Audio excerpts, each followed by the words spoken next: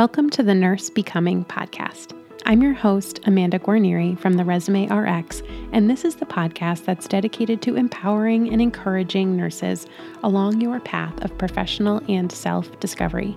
As a nurse practitioner, mom, and business owner, I'm on a mission to help you figure out how to leave your lasting impact on the world, all while bravely and fearlessly growing along the way. Join me for honest conversations and inspiring stories about personal and professional growth, all through the lens of nursing.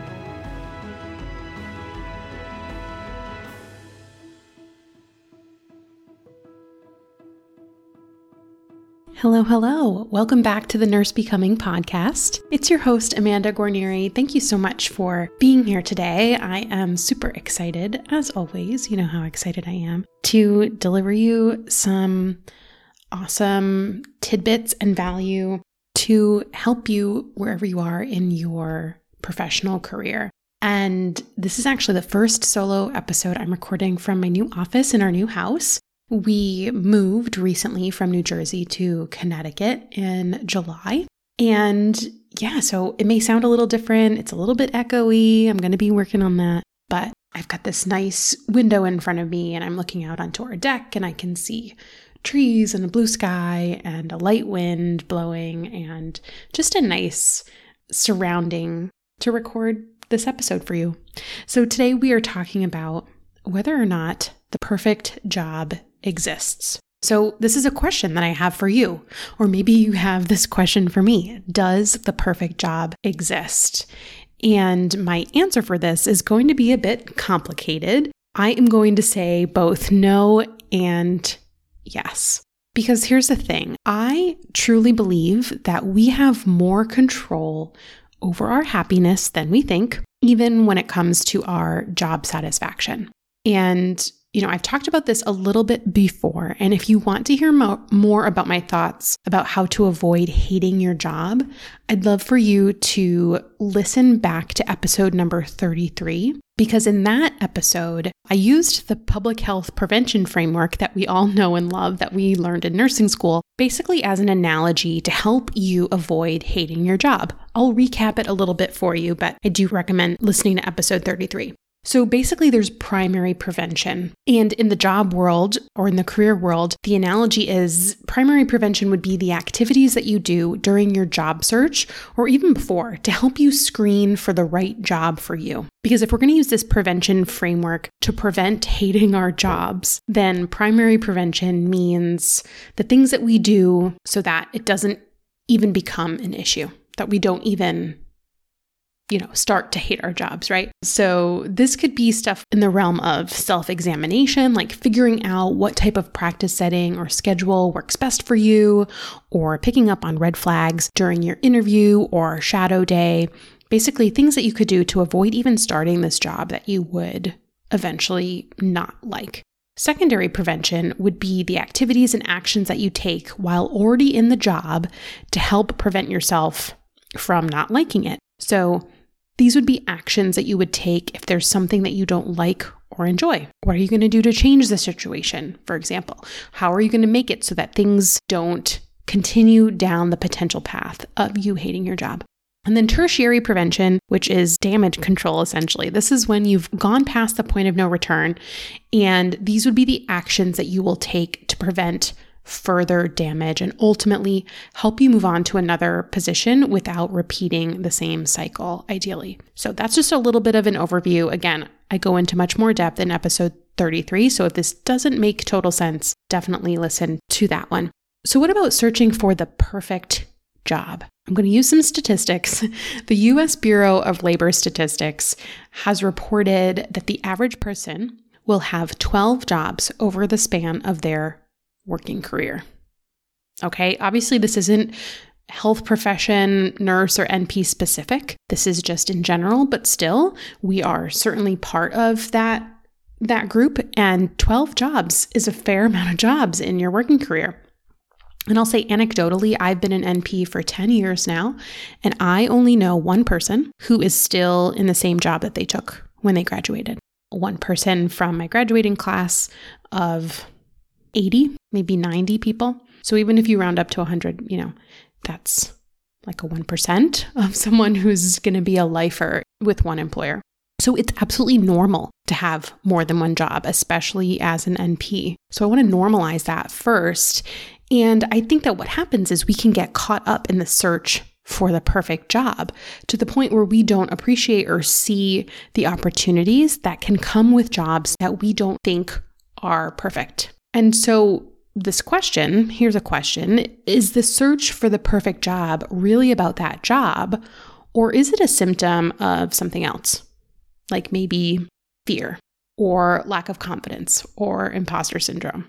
So in general, I think that we can get into trouble with the idea of perfectionism. And perfectionism is, people will say this pretty casually, I'm a perfectionist. And if you are a perfectionist, you likely know that about yourself, so you can relate. But and I am one myself. I actually call myself a recovering perfectionist, so know that I'm not speaking with any judgment. But my girl Brene Brown, who I've talked about on the show before, Dr. Brene Brown, she has a great definition of perfectionism that I want you to hear. So this is a quote. Perfectionism is a self-destructive and addictive belief system that fuels this primary thought. If I look perfect and do everything perfectly, I can avoid or minimize the painful feelings of blame, judgment, and shame.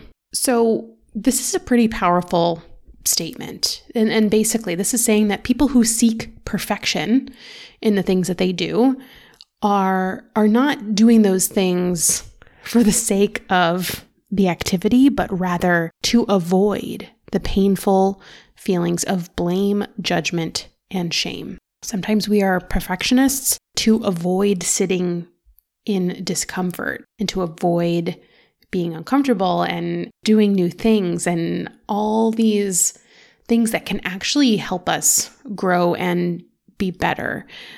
In an attempt to avoid blame, judgment, and shame, we lose out on the opportunities of growth if we are perfectionists and don't see how that can be a problem.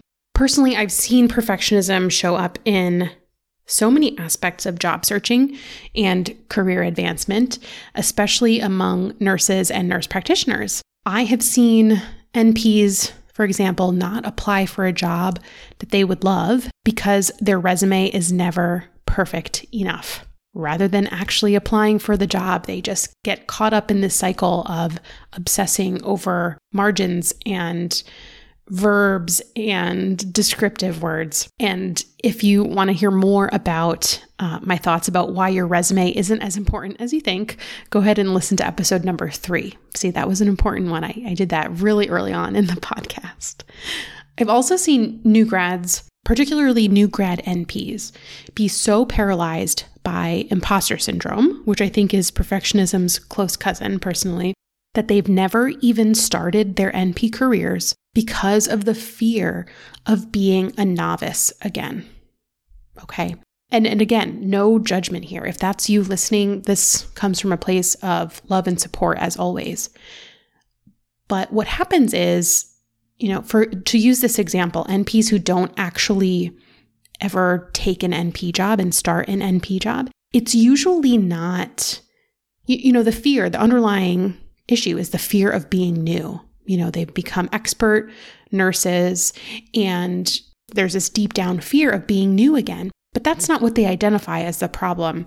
Usually it ends up being all these external factors that get blamed for why they aren't starting the NP job, for why they either aren't getting interviews or, not getting offers, or there are no jobs to even apply for. This ends up being what they think is the problem, when in actuality, it's this fear that is keeping them from taking the right actions that will bring them the result that they're working towards.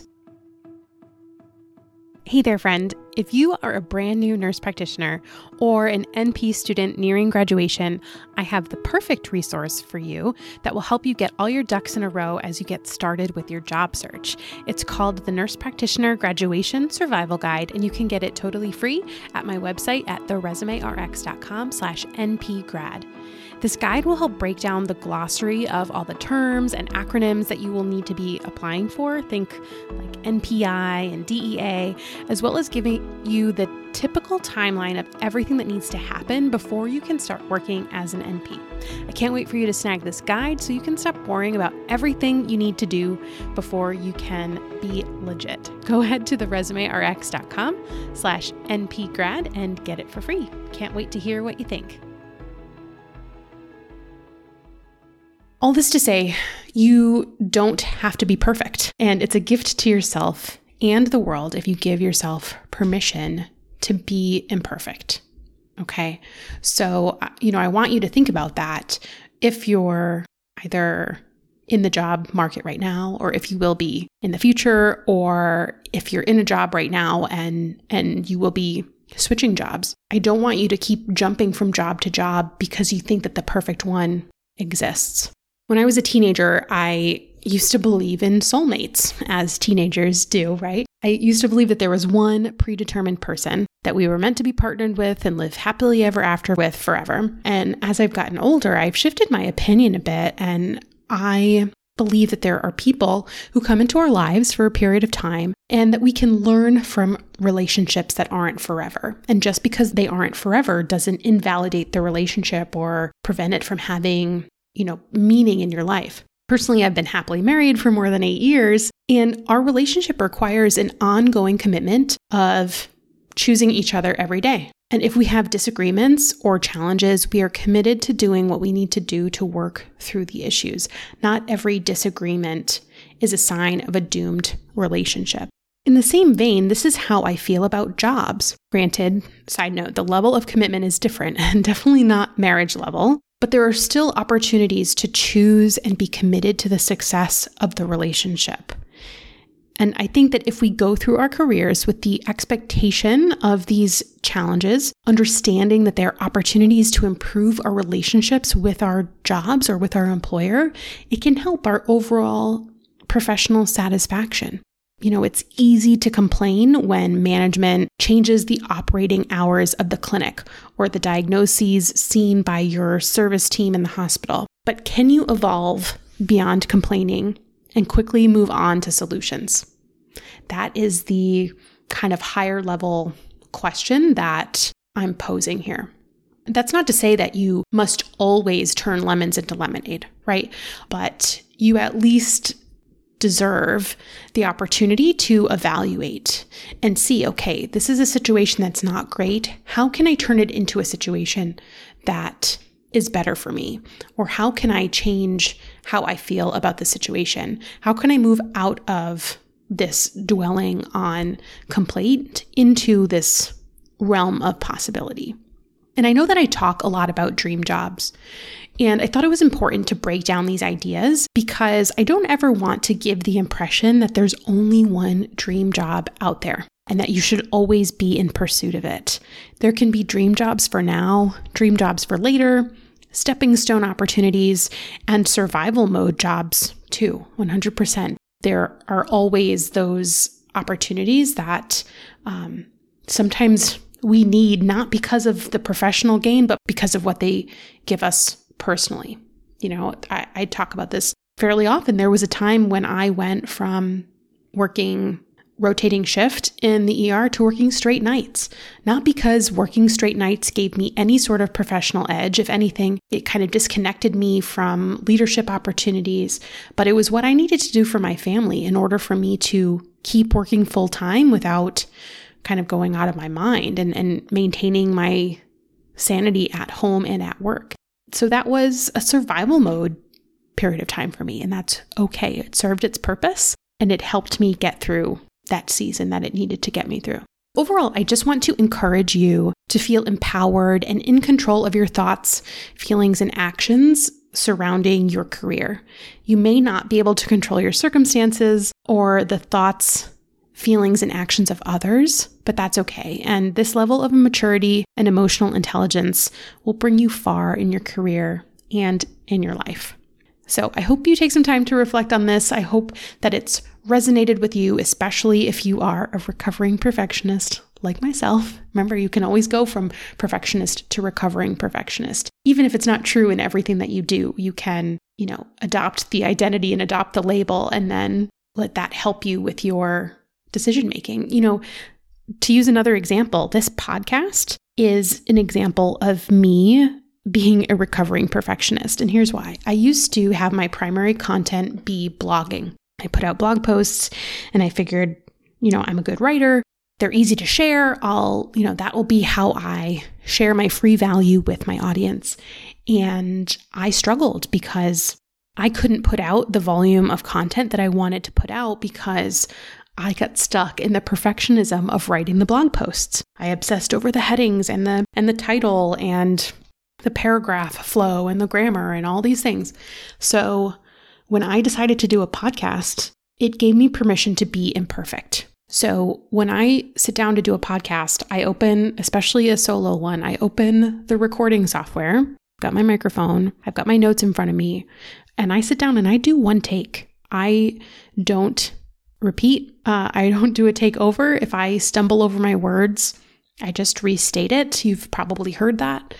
I do have a podcast editor who will edit things that are real big messes, but it rarely happens because I give myself permission to sit down, to do one take, and then not to listen back to it to decide areas that could have been better. So this is part of my perfectionism therapy. So thank you for listening to my perfectionism therapy. I hope that you are able to figure out what you specifically need, whether it's in your personal life, in your career. If you are in this boat too, figure out what you need that will help you give yourself permission to be imperfect. And I hope everyone can do that surrounding your jobs and your career pursuits. So this is a short but sweet episode. I hope that you've enjoyed it. I'm always so grateful for your time and for tuning in. And until next time, I'll catch you next week on another episode. I'm always rooting for you. Well, that does it for today. Thank you so much for tuning in and making it all the way to the end. If you found today's episode helpful, would you take a minute and give me a rating or review on Apple Podcasts? It will truly help other nurses find this show and know that it's worth listening to. For more information about this episode, as well as a place to submit your questions or suggestions for future episodes or guests, head to nursebecoming.com. I cannot wait to connect with you again soon. And until next time, remember, I am always rooting for you.